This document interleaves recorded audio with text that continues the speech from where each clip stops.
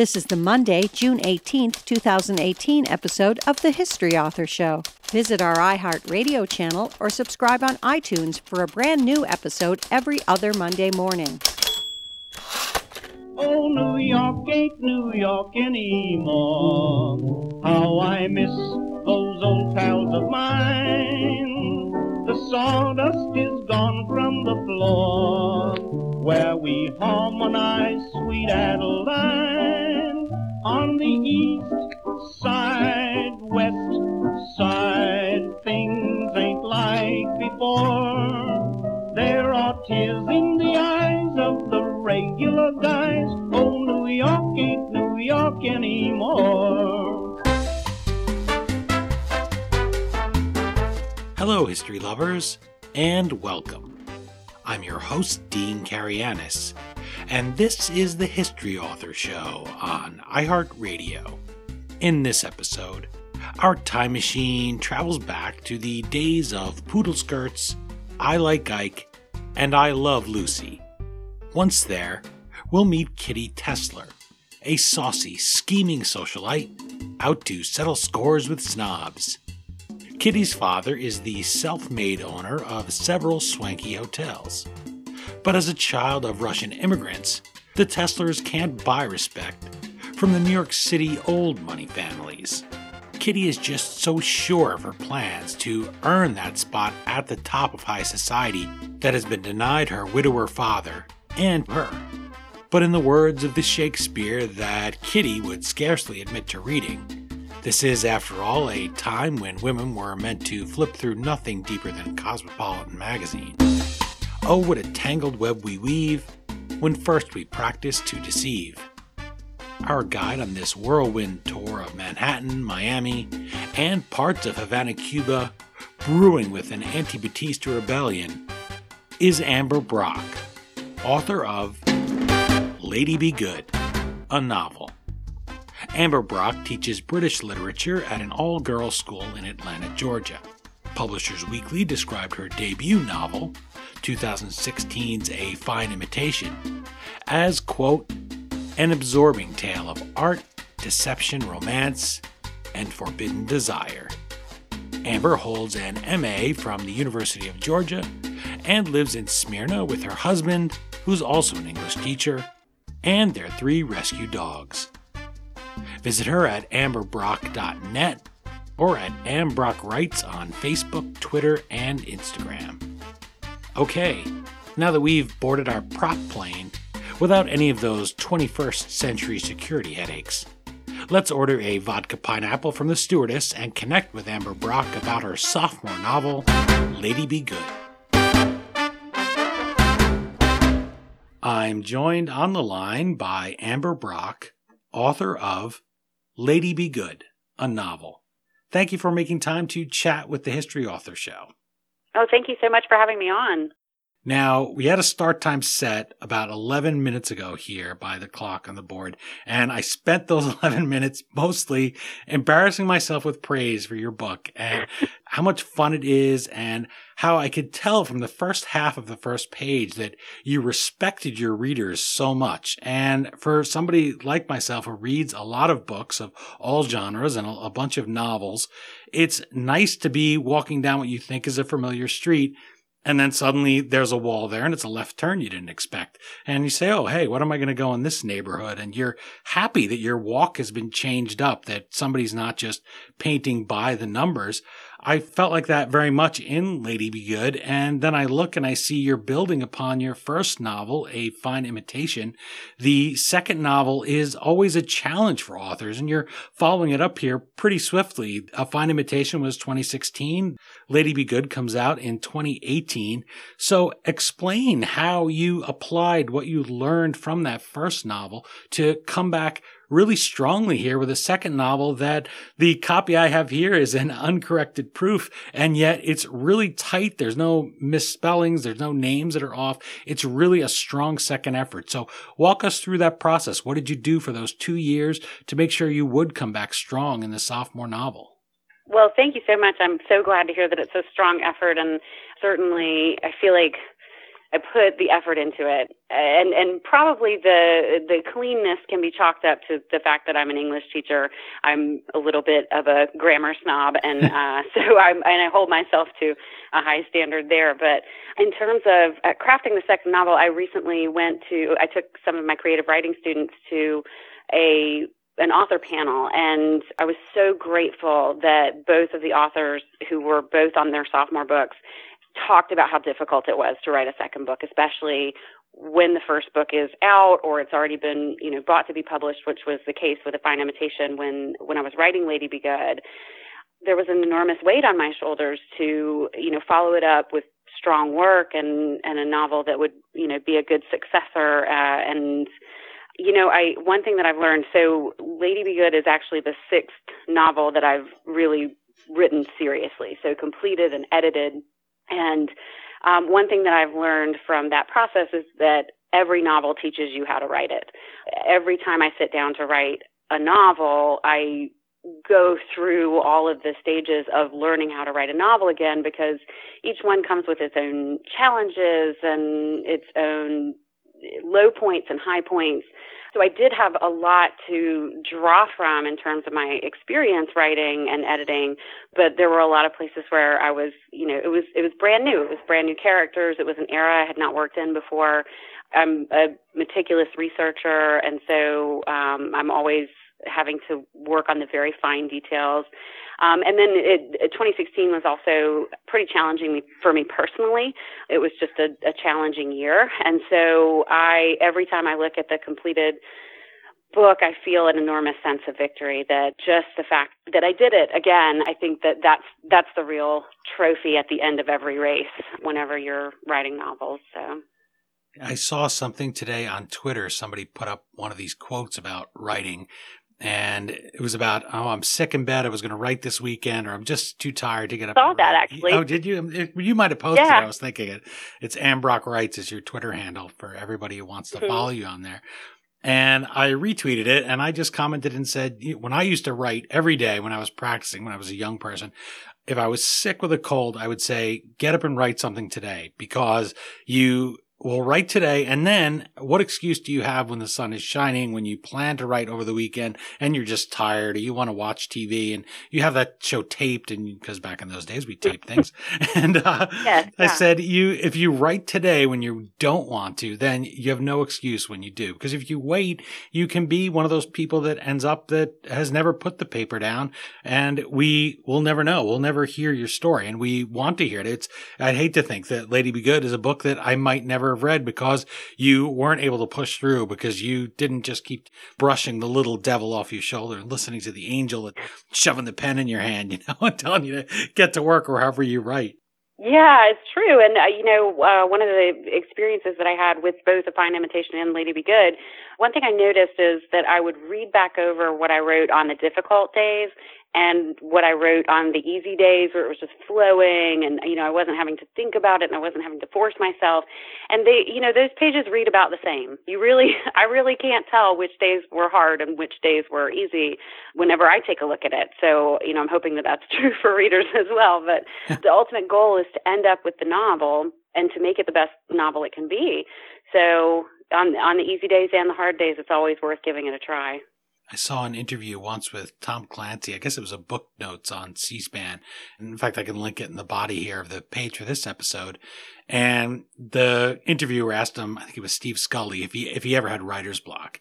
And Tom Clancy he's kind of a gruff, no-nonsense guy, right? And he said, no. He said, what do you mean? It's my job. I have to do it. I'm a writer. And obviously he was super prolific. But he said, but writers, because we're creative people, we want to give a name to laziness. Everybody wakes up in the morning and doesn't want to go to work, right? But, they go. They don't name it and sit there and go, oh, I can't go. He was like, so that's it. And he was just really dismissive of the idea. But it was funny. He certainly wasn't a threatening or a negative guy. He was just a tough guy there with those thick glasses he had. And he just said, no, there's no such thing as writer. He's so dismissive of the idea. And I just thought, a lot of us maybe need that kick in the butt to tell us that, hey, you're just naming laziness, or you're just naming not wanting to write. You could find something. You can go to work and do it. You can find something that's productive, whether it's research here, like in Lady Be Good. You can go and you can watch a couple movies from the 50s. You're going to pick something up, I bet. Yeah, that's absolutely the case. And yeah, that's that's a very clever way of putting it, but that sounds like Tom Clancy. So. And you have ample opportunity here in Lady Be Good to sprinkle in some of those details that you might pick up from a film. For instance, you talked about the TV box. Yeah. For listeners who aren't old enough to remember that was an actual piece of furniture that you had in the corner, or then into the 80s and the 90s, your grandmother still had it, but she had a smaller, better TV that would just rest on top of it because, hey, it was furniture. Right. Even if it didn't work, nobody ever threw them out.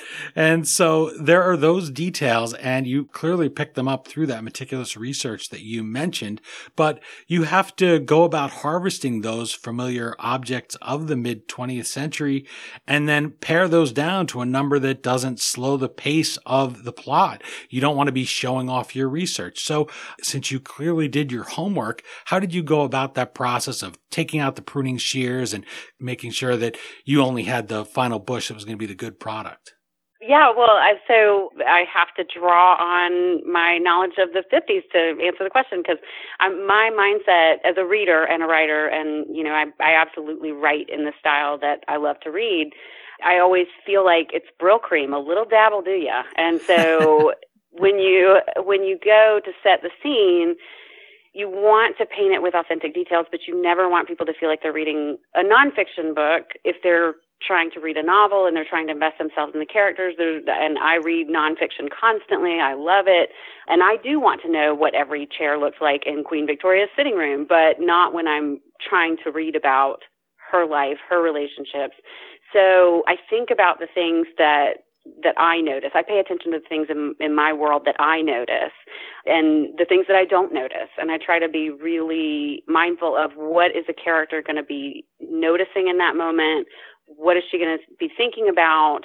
But more importantly, why? So when Kitty notices the television, she's thinking about her father and she's thinking about his decorative style, and it's helping to show what their connection is, what their relationship is like.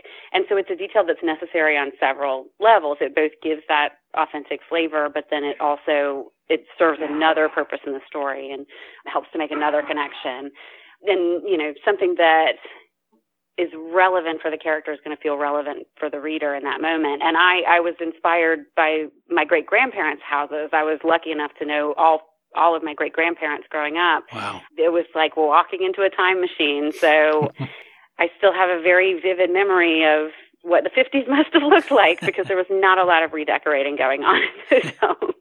Time passes you by pretty quick in a house like that, where it's your house that you've lived in many years, raised your kids, raised your grandkids. Gosh, they probably were there a long time. So you have a bunch of things, and you have that memory because you walk in not realizing you're even doing it. But when you're young, you say, that TV stood out to me. Yeah. And so then you put it here in Kitty's eyes and you say, it's not enough just to say there is a big TV.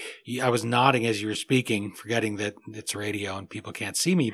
And then I wanted to put woohoo down and write to remind myself to say that, because the way you described that was so perfect for people that want to write, and even readers who may not realize why some books click and some details click and others don't.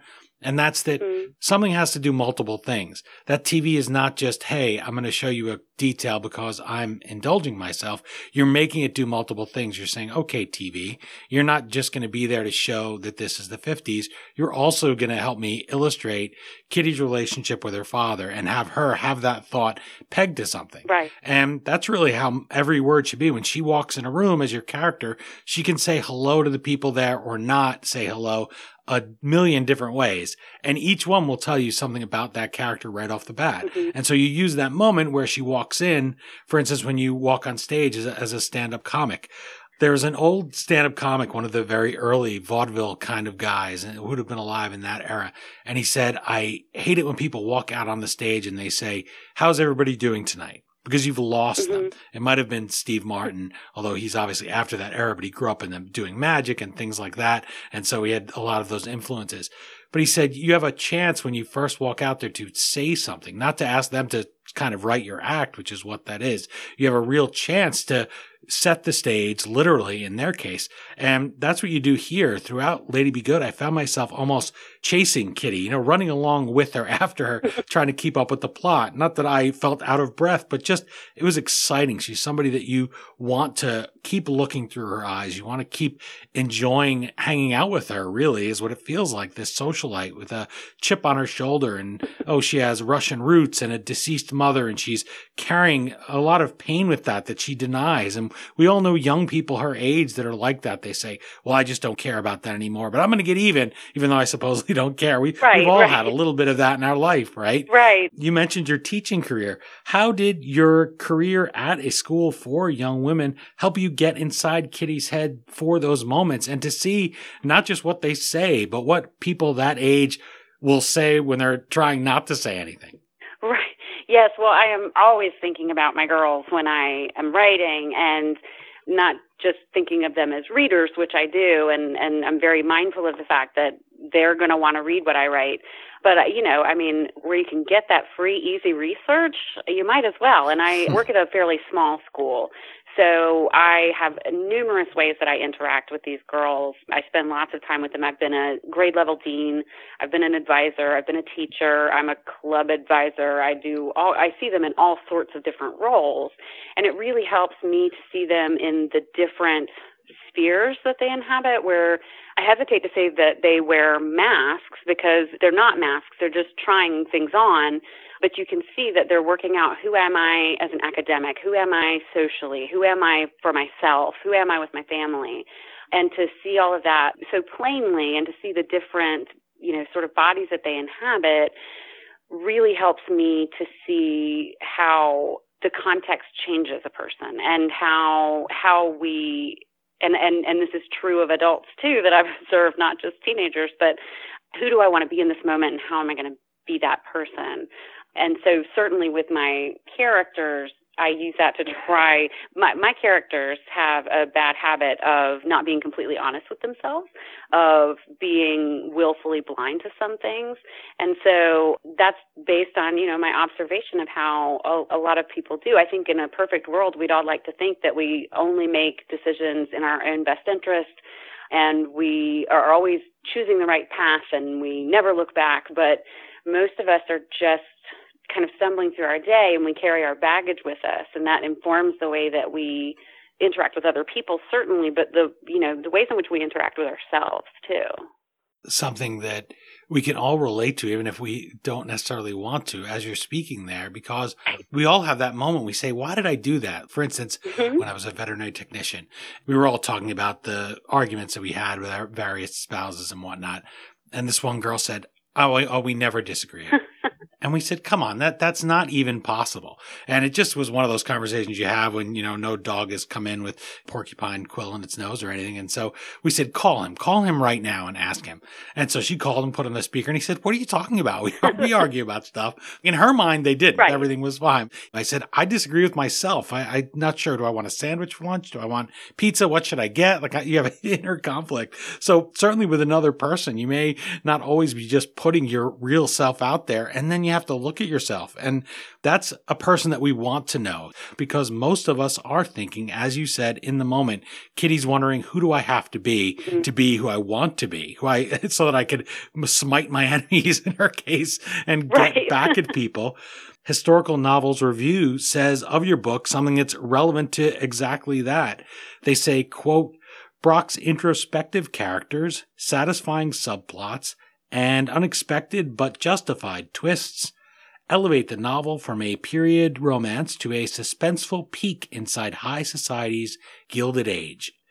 We've all seen scheming in those romance films we were just talking about, but it occurred to me as I'm reading Lady Be Good that it's a real challenge to read those schemings on a page without having your readers lose sympathy for the characters, because they're deceiving, as you said, not just themselves, but they're often deceiving others, and they're outright lying to people to meet their ends.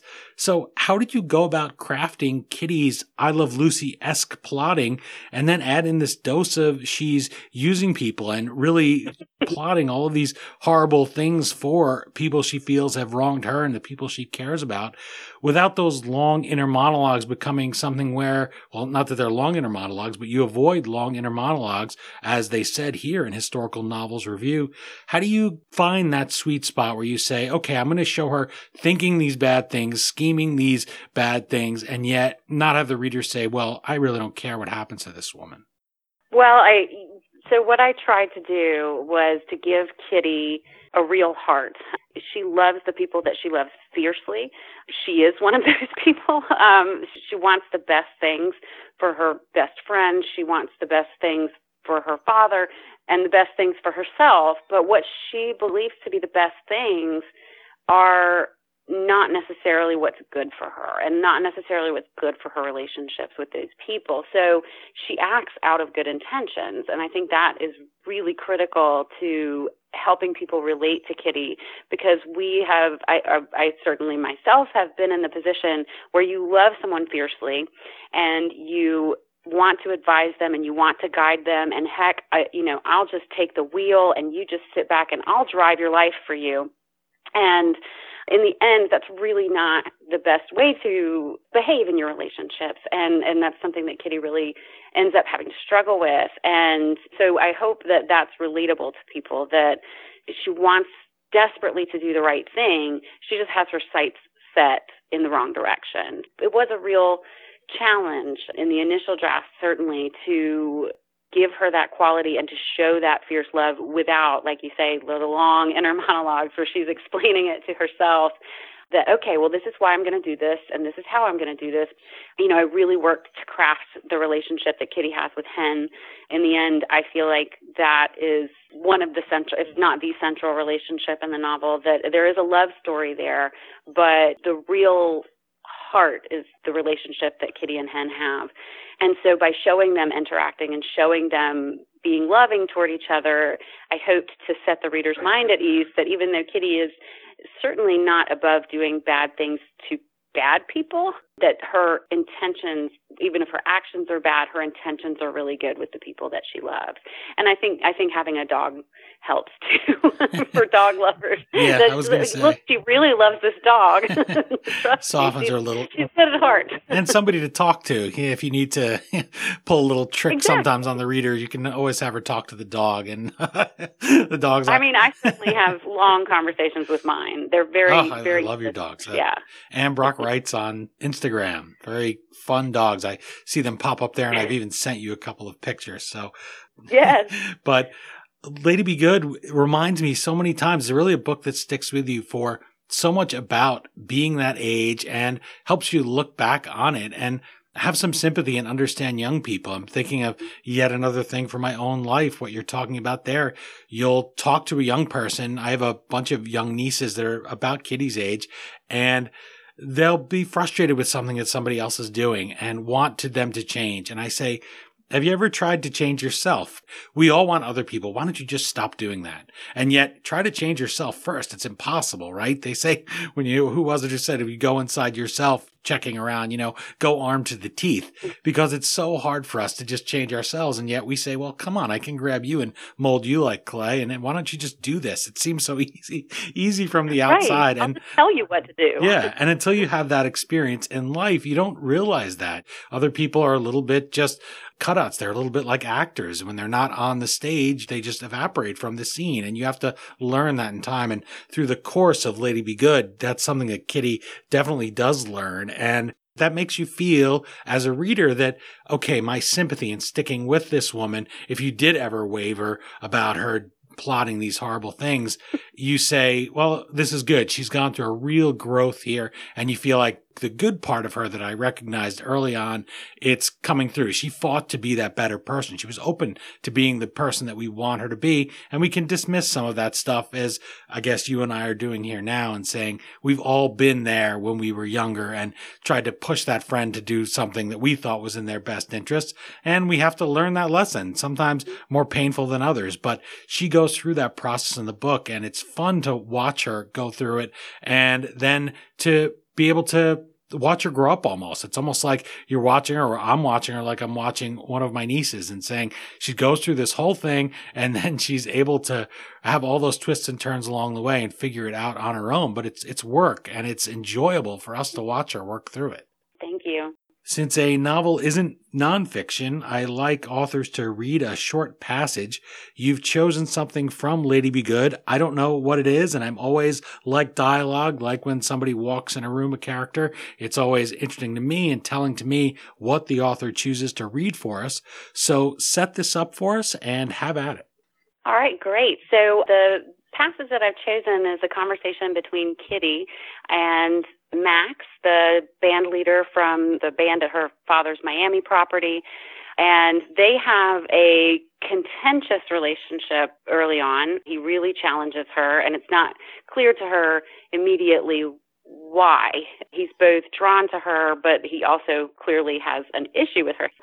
She gets under his skin, and so she's traveled down to Miami, and he has unexpectedly invited her out for lunch. And so she joins him at the Pick and Chicken, which is probably not the venue that Kitty would have chosen for herself, but she's accepting the challenge that he's laying out. And I think this conversation really shows the tone of their relationship early on.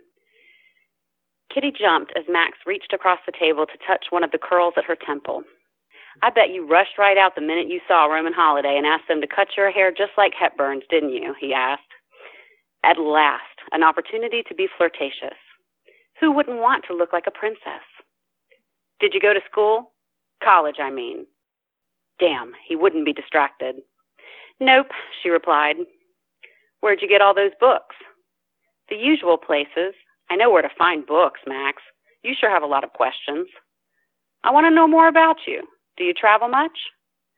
Kitty stifled the urge to point out that he'd asked another friggin' question. Instead, she replied with a query of her own. Why should I? She smiled. Everything I need is in New York. He sat back against the booth. You're living in a small world if all you need is New York. It's true. New York has it all. It can't be true. How come? He grinned at her. Because you're not in New York right now. Must be something you need here. Kitty fiddled with the corner of her placemat. The urge to speak honestly bubbled up. Maybe it was his demeanor or his suggestive smile. He could see that there was more to her. Hadn't he said that? She thought of her last date, who had droned on about portfolios or something all evening before trying to grope her in the cab afterward. Max wanted her to talk about herself. She knew better than to do that, but the words came anyway. New York may be a small world, but I'm going to be at the top of it one day. That tells us so much about her right there. I love well-written dialogue. And again, I always feel I'm insincere when I say how much I enjoyed a book, but what's the point of having guests on anyway if I don't like their book? So I am sincere about it. And I like things like that. I like them going back and forth, very real conversation between two people. And after I read that scene, I sent you something on Twitter. Yes. And you sent me back that the Pick and Chicken, I thought it was just you being a very clever writer, and I didn't even think to check into it. But I said, wow, Pick and Chicken, and you have a menu that's shaped like a chicken there. What a great detail. And you tweeted me back a picture of the menu, and I was blown away. Yes, thank you. That is, again, that's the level of research that I do. I just, if I'm going to include a detail, I want it to be as authentic as possible to the time. But, and I found that menu and I thought there's no way I'm not going to mention this. And it works. And yet that's part of the editing process. It really worked that you, as much as you love that, you didn't just use that so that it would be, oh, it's a cool restaurant for them to go to. It does. She does think of it later in some context. It adds a little bit to the story.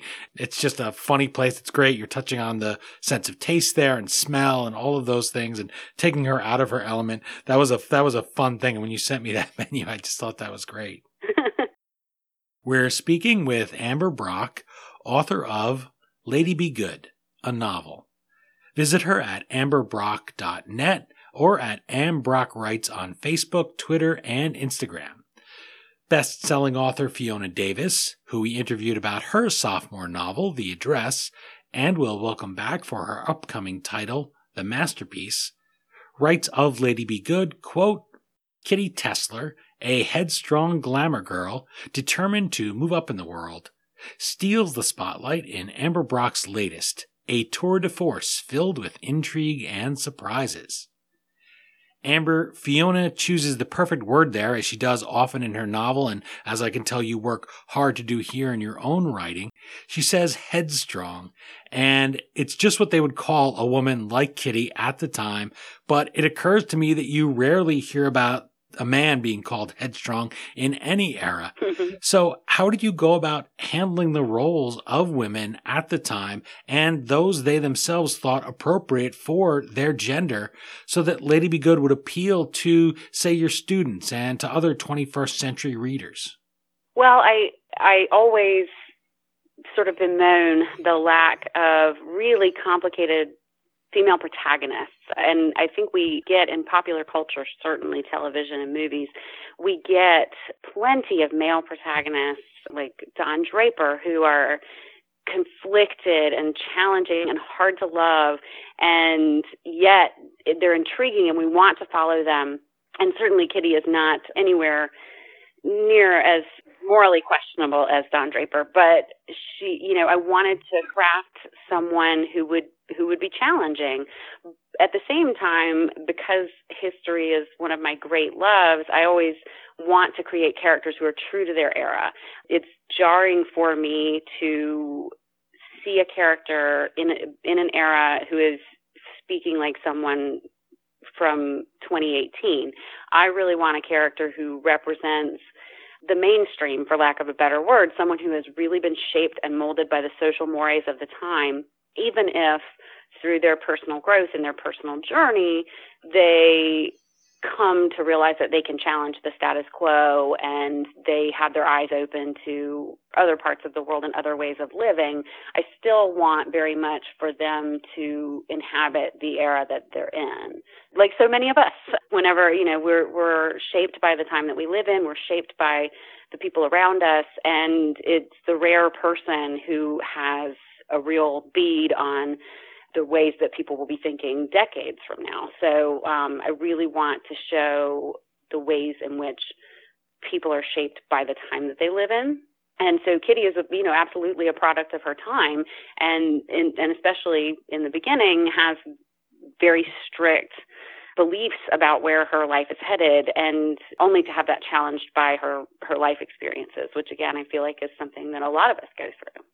You talked about her language there a little bit, and that's something else I wanted to bring up, just like the television box, because dialogue does so much heavy lifting in a good novel. There should be a big percentage that's just dialogue, and giving us a scene from that rather than, as you mentioned earlier, sitting around and just looking at the room and telling us everything about Queen Victoria's throne.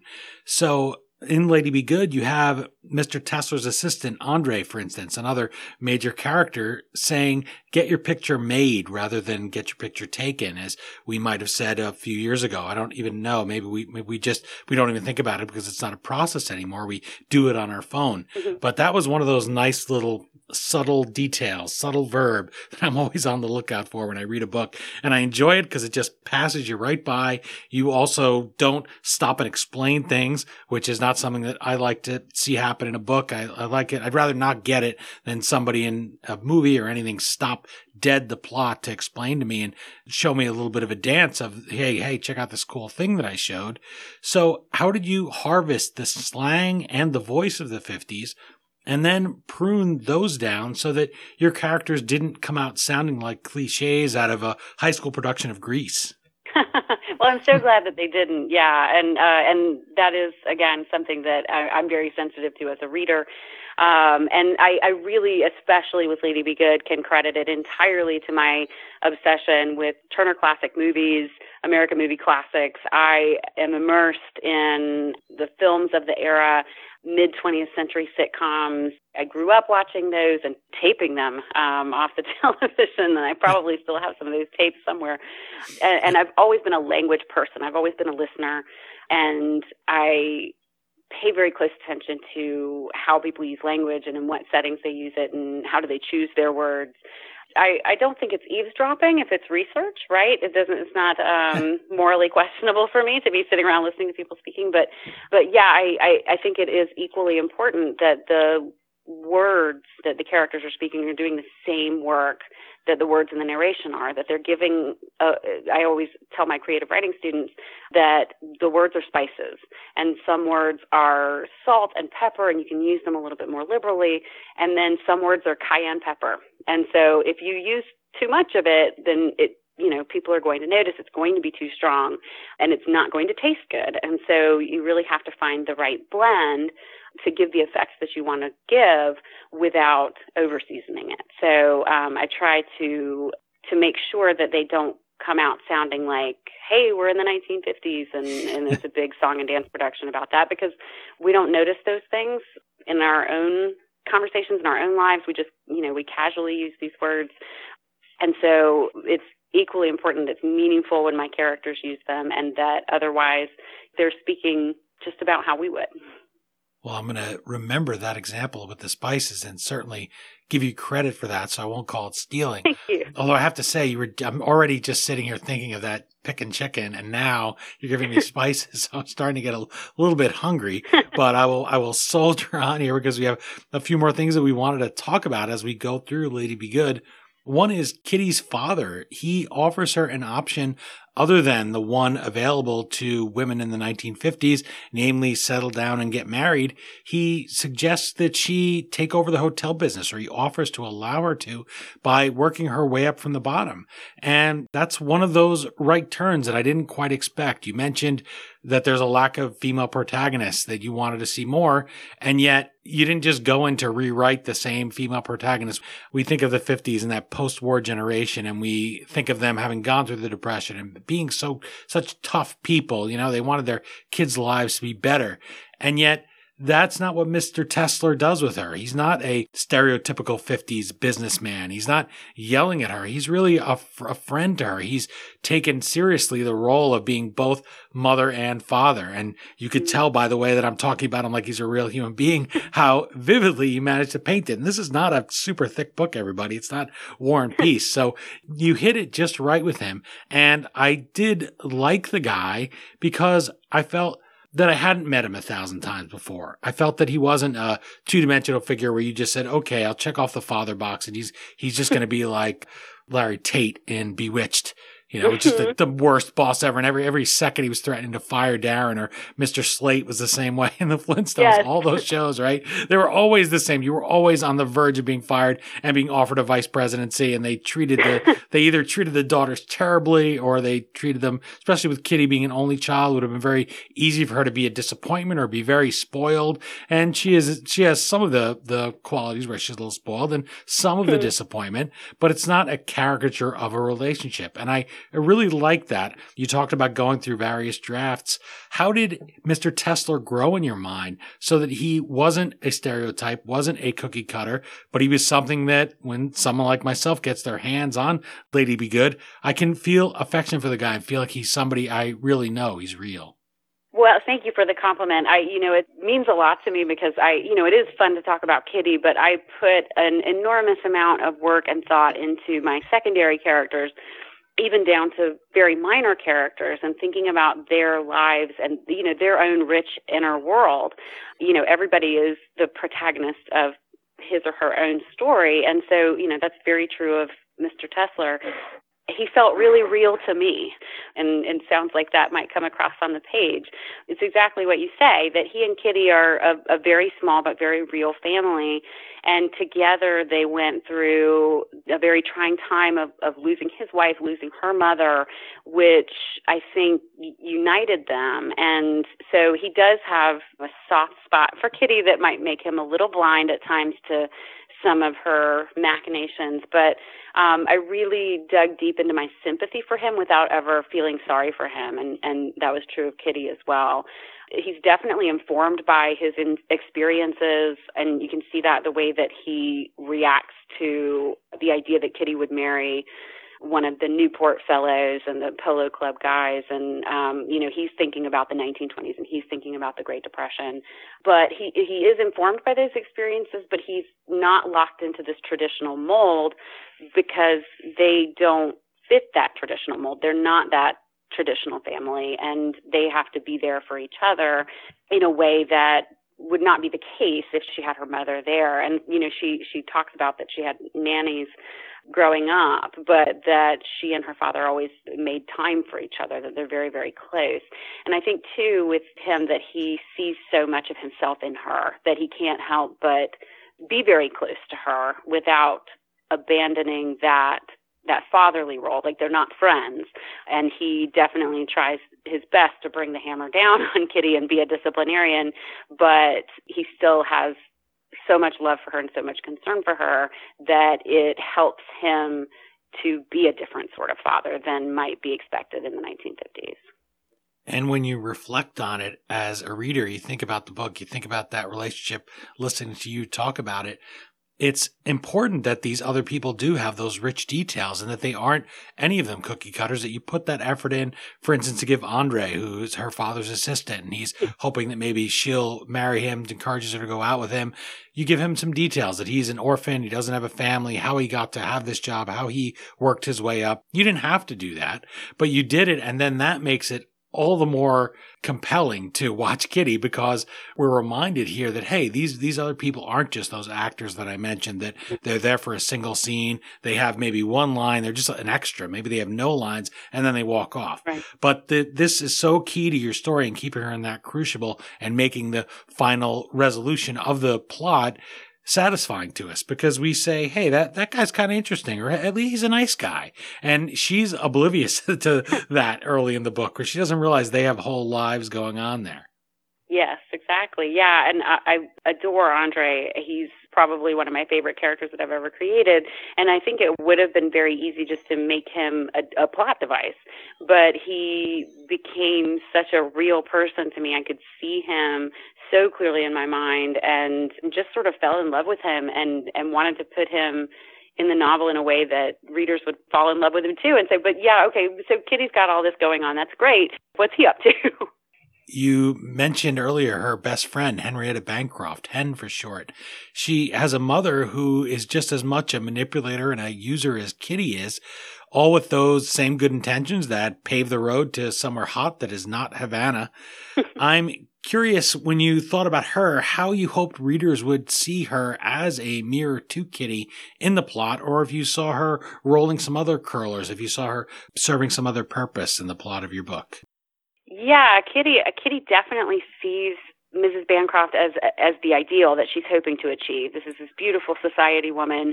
She has all of this money. Everyone looks up to her. Everyone respects her. If they talk bad about her, they make sure to do it far away. They're never going to get caught doing that. And that's what Kitty really ultimately wants. She wants the protection that status would afford her. She wants people to be deferential to her, and that's something that she has not experienced. But like with so much else in Kitty's experience, she's sort of willfully blind to the darker side of that, to Mrs. Bancroft's controlling nature, that's not a good thing. She is exactly what Kitty wants to be, but Kitty doesn't see that that's a bad thing.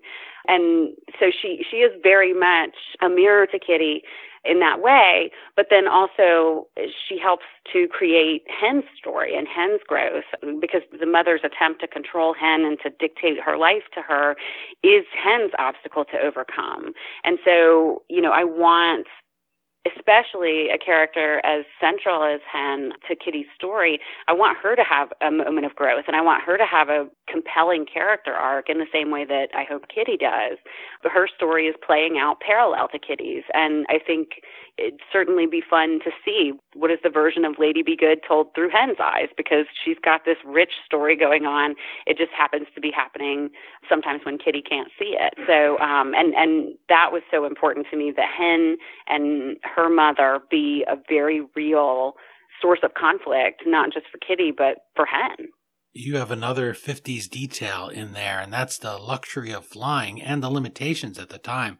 For example, Kitty can't take her dog, Loco, and I didn't want to get to the end of the story without mentioning that she has that dog and the dog's name. You did mention Loco a little earlier, just not by name.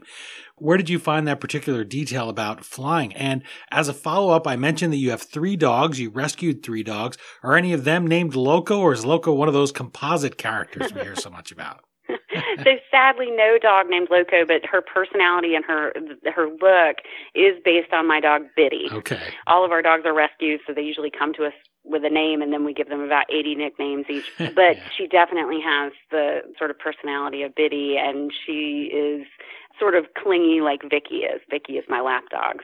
But yeah, I love researching, and I saw a very funny thing on Twitter that somebody was saying, I spent 5 hours researching Victorian toilets to write one sentence, and I have definitely fallen into that trap before. I always say I love being a historical author in the internet age because it's such a perfect paradox, but there are so many people out there who have these very niche interests, and they post it. They post everything they find online, and so I'm able to find all of these fabulous resources. I'm also really lucky to have a librarian in the family, and she's gone through and helped pull resources for me as well. But for the flight specifically, I found a couple of oral histories and articles about the golden age of air travel, and I love that they call it the golden age of air travel. I mean, certainly the food was good, there was more leg room, but the turbulence was way worse. So I can't imagine, that you would think this is so much fun when you're bouncing around. But I found lots of pictures online, and then I found a fabulous site that's dedicated to Pan Am. It's called everythingpanam.com, and the everything is no exaggeration. I spent untold hours on that website just clicking on everything. Someone has meticulously cataloged brochures, tickets, luggage tags, everything.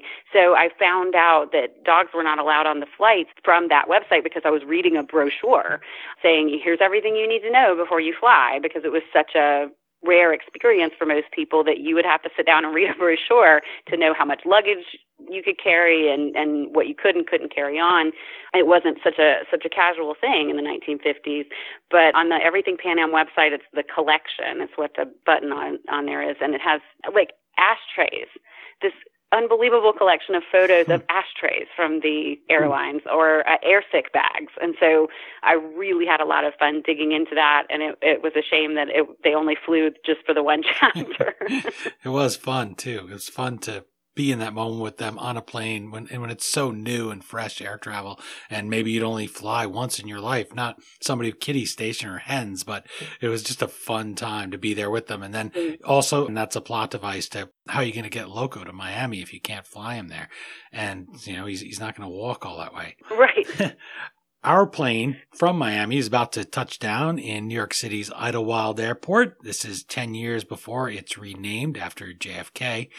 But I have time for one final question, and that's what's up next in your writing career? Will you revisit Kitty, Hen, Andre, and the gang, or do you plan to start a whole new adventure? Well, I would love to explore Kitty's further adventures someday. I think she's the type of girl who is just going to always be getting into something interesting. I think there's an awful lot left to be explored with her, but at the moment, I'm spending a lot of time with a 1940s murder mystery set in Hollywood's studio system. So a transplanted Southern girl goes out to become a costumer, and she ends up getting mixed up with a starlet who later goes missing. And our costumer realizes she may be a potential suspect. She was the last one to see the starlet alive if she doesn't try to find out who done it first. Okay, well, you can get to work on that and send it to me, again, an advanced copy, because I love that. I love to get these books that I love, but they never come fast enough. I was going to say to you, okay, write up that one of Lady Be Good from Hen's perspective. I'll take that. I'll give you a couple of weeks to finish that one. That'd be another great summer read. But yeah, that'll do it, yeah. But I envy everybody who's listening now because they will not have read Lady Be Good yet. So you get to read it from the beginning and enjoy it all fresh, all new for you, and you will enjoy it, I'm sure. A lot of books do cross my desk. I have a big pile there, and it's great to have one that just reaches out and grabs you. Kitty's hand reaches out, grabs you, that manicured hand there, I'm sure, a little dainty hand coming out of a book. Kind of a freaky image, but that's what it felt like. She said, hey, read my story, which was nice. So thank you so much for introducing me to Kitty Tessler and your other well-rounded cast of characters. I wish you the best of luck with your novel, and since all of these people do seem so real to me, I hope that you'll give them my regards next time you find yourself back in the 50s, or maybe even just in a very old person's house that seems like you're in the 50s, because I feel like it could be one of those Stephen King things where one of them comes to life. They are very vivid, and it's a really fun story. I enjoyed it so much. Thank you so much. Such a pleasure.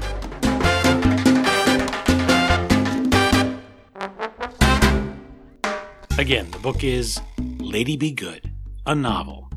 As always, you can find the Amazon link to purchase your copy at historyauthor.com. And we hope you will click through there, or even navigate using the Amazon banner on our homepage the next time you purchase anything from Amazon.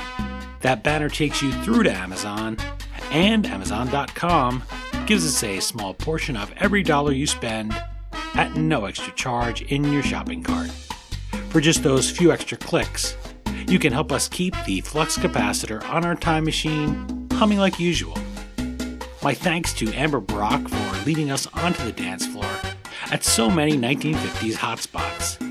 Visit her at amberbrock.net or at ambrockWrites on Facebook, Twitter, and Instagram. And while you're at it, let us know what you think of the book and the interview on Twitter at HistoryDean, on Instagram at The History Author Show, or Facebook.com/HistoryAuthor. That's it for this 50s installment of The History Author Show. I hope you'll join us in 2 weeks for our next all-new interview right here on iHeartRadio. And if you're an iTunes subscriber, please take a minute to leave us a review.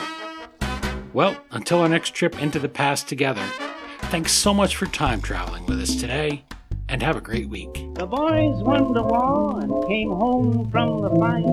The last night on Broadway was almost his night. But ever since then, it's a different street. Gone are the places where the gang used to meet. We still call it Broadway, but what's in a name? Take it from Georgie, it isn't the same. On the east side, west side, things ain't like before. There are tears in the eyes